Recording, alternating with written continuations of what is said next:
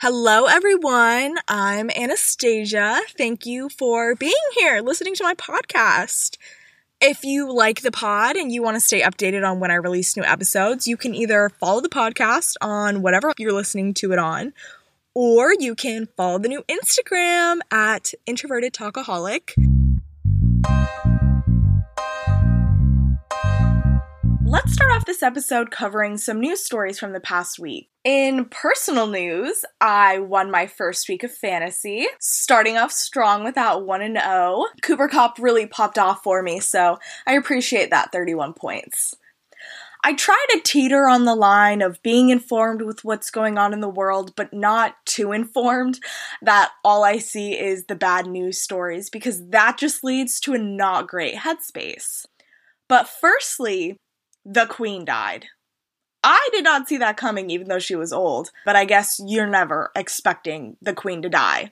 I've seen online that some people have mixed feelings about her passing and what it represents for the British people and what it represents for colonization as a whole. But what really stands out to me about this is when she started her reign as Queen in 1952, the British Empire, that had at one point covered a quarter of the land on Earth, had 70 colonies. Now, at her death, only 14 countries still have her as head of state. So I think it'll be interesting to see how many countries are ready to sever ties completely with the monarchy. Many of them were holding on to the Queen herself, and now that she's gone, they're ready to become their own republic. Barbados has already decided that they want to be their own republic.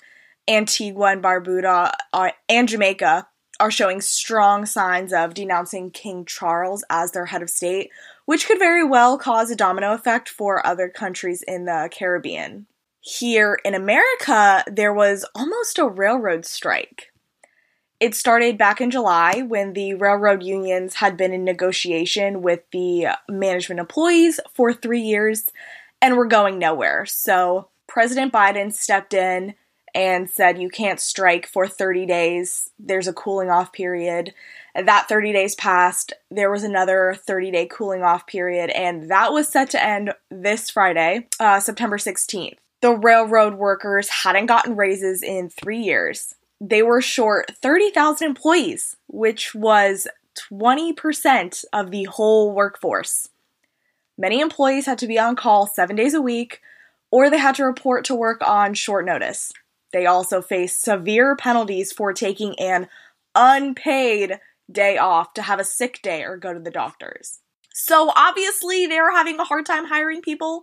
No one wants to work a job where you are practically working 7 days a week and can't even plan for vacation because you have to be on call. So yeah, long story short, they had until today, Friday, to come up with a deal that everyone could agree on or they would go on strike. If they had striked, the U.S. economy would have lost $2 billion a day. The railroad industry is absolutely critical to moving goods and supplies and even people across America. I don't think people really realize it, but it is such an integral part of the American economy. Amtrak had already announced that they were going to cancel long-distance trips in preparation of the strike. Luckily, Thursday morning, they reached a tentative deal, which includes a 14% raise with back pay from 2020. The union said that the workers also got one additional PTO day and that protections against discipline for taking a sick day or if they needed to go to the doctors are in place. The employees still need to approve it, but with the scheduling changes and raises, we should be good, hopefully. But yeah. That was just a little recap of some of the big news stories that I've been seeing all over, and I just wanted to inform you.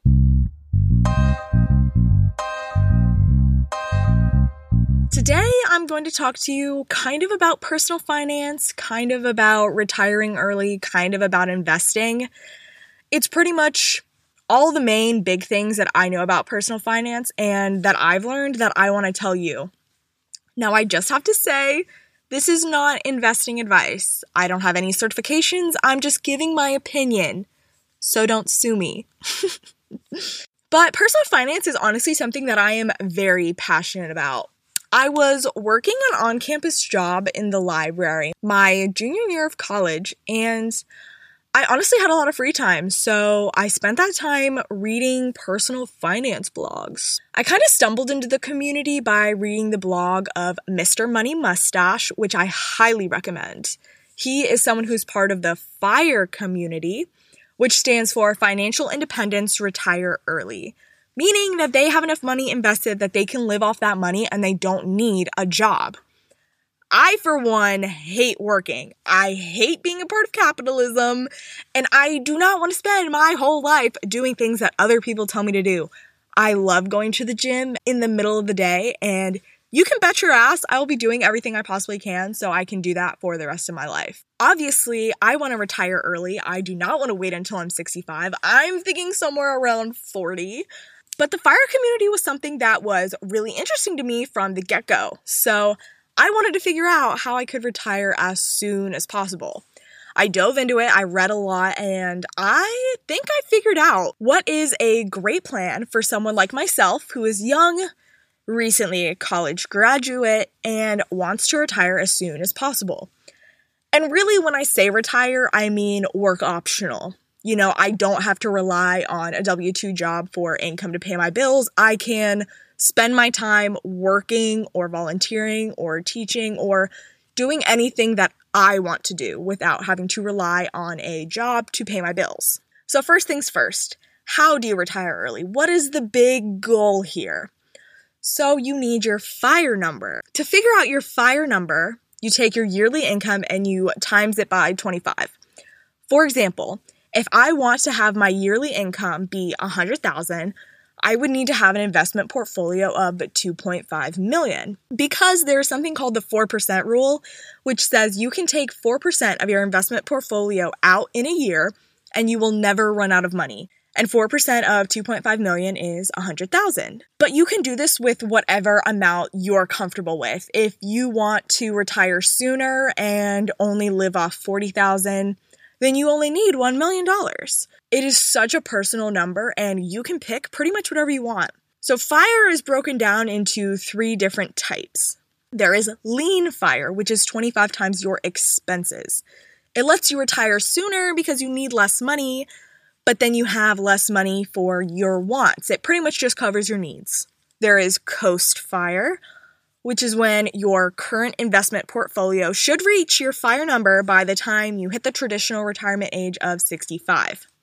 And then there is Fat FIRE, which is when you have more than enough to cover your expenses and you can live a little bit more of a bougie life from your 4%. And I really want to point out that even if you are happy with your job and you don't necessarily want to retire early, you should be investing. There will come a point where you are not able to work anymore and you need that money from somewhere. If you are in your 20s, you really should not be relying on Social Security because it will most likely be depleted by 2035.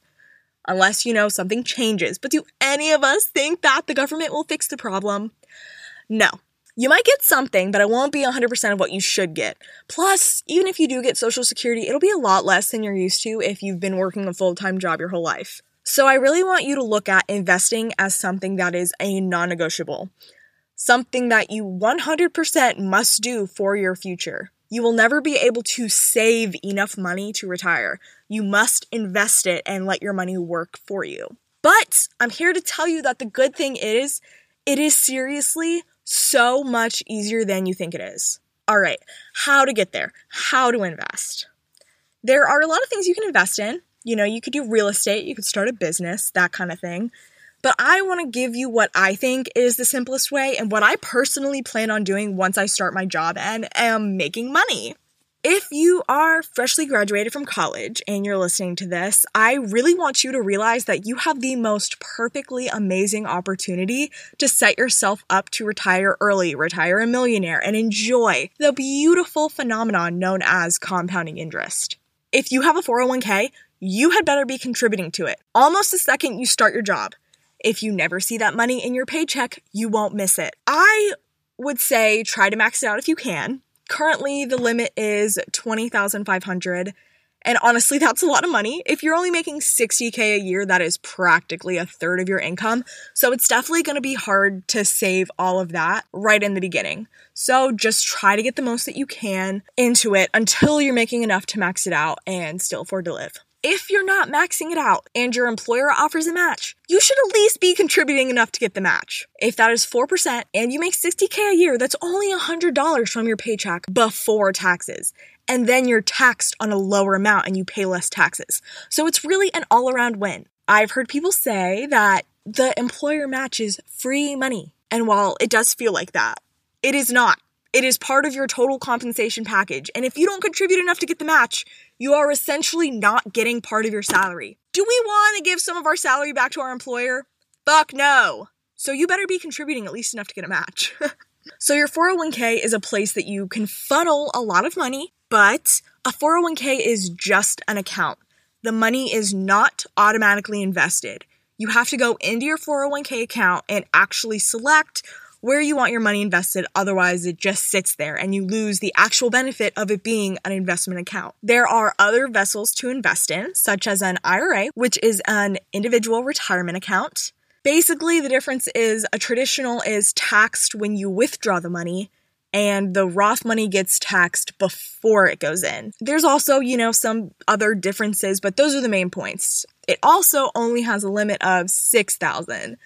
I don't want to get into the nitty-gritty. I want this to be easy to understand, but for most people, a Roth is a better choice. And then there is a brokerage account. This has no limits, no criteria, open to anyone. Anyone can open a brokerage account. And typically, personal finance gurus, if you will, rank the investment accounts in order of priority as a 401k, because all of that money is pre-tax, and then an IRA, and then a brokerage account. The 401k, like I said, has a limit of $20,500. The IRA has $6,000, and then a brokerage account is unlimited. So if you only have $20,000 or less to invest, it better be in your 401k.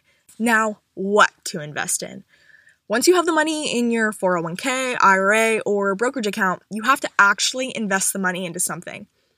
In my opinion, and what I'm planning on doing is investing in index funds. What is an index fund, you might ask? The most simple explanation that I can give is that when you invest in an S&P 500 index fund or a NASDAQ 100 index fund, you're investing in every single stock in the market. It's great because you don't have to pick individual stocks. You get a tiny little bit of each and every company. So if the whole market goes up, your investments go up. And if the whole market goes down, your investments go down. But here's the best part. The market pretty much always goes up. Of course, there's times like right now where the market is going down and we enter into a recession. But the market always bounces back over the long term. And if you're investing for retirement, which is what I recommend, then temporary dips in the market should not worry you because we are over here investing for decades. If you invested into index funds and all of your investments go to zero, that means that the stock market doesn't exist anymore, all companies in the market are out of business, which would pretty much mean society is over and the world is dead. I hope you realize how unlikely that is. So when the market goes down, you should look at it as buying stocks on sale. And it's actually a pretty good thing for your investments. You funnel a lot of money in when the market's down. When it rises, it brings your whole portfolio up with it. Now, there are a lot of index funds out there. Honestly, it really doesn't matter what type of index fund you invest in, as long as you pick one and just funnel more and more money into it. One option is a target date index fund that automatically adjusts the stocks in the fund as you get closer to the target date, which is usually the year you plan to retire. And it moves more money into bonds to stabilize your investment so they aren't as volatile as the market is in the short term, because once you're retiring, you're pulling that money out, like I said, around 4% a year. So if I was to pick a target date index fund, I would look for one that says the year 2063, which is when I turn 65 and hit the traditional retirement age. So a target date index fund with the year you turn 65 or a total US stock market fund is really all you need. You can always diversify by doing like an international index fund or some bonds here or there. And even if you want to pick a couple stocks just for funsies, you can do that. I definitely recommend picking a fund with a low expense ratio. I'm talking 0.04%, or even better, 0.015%.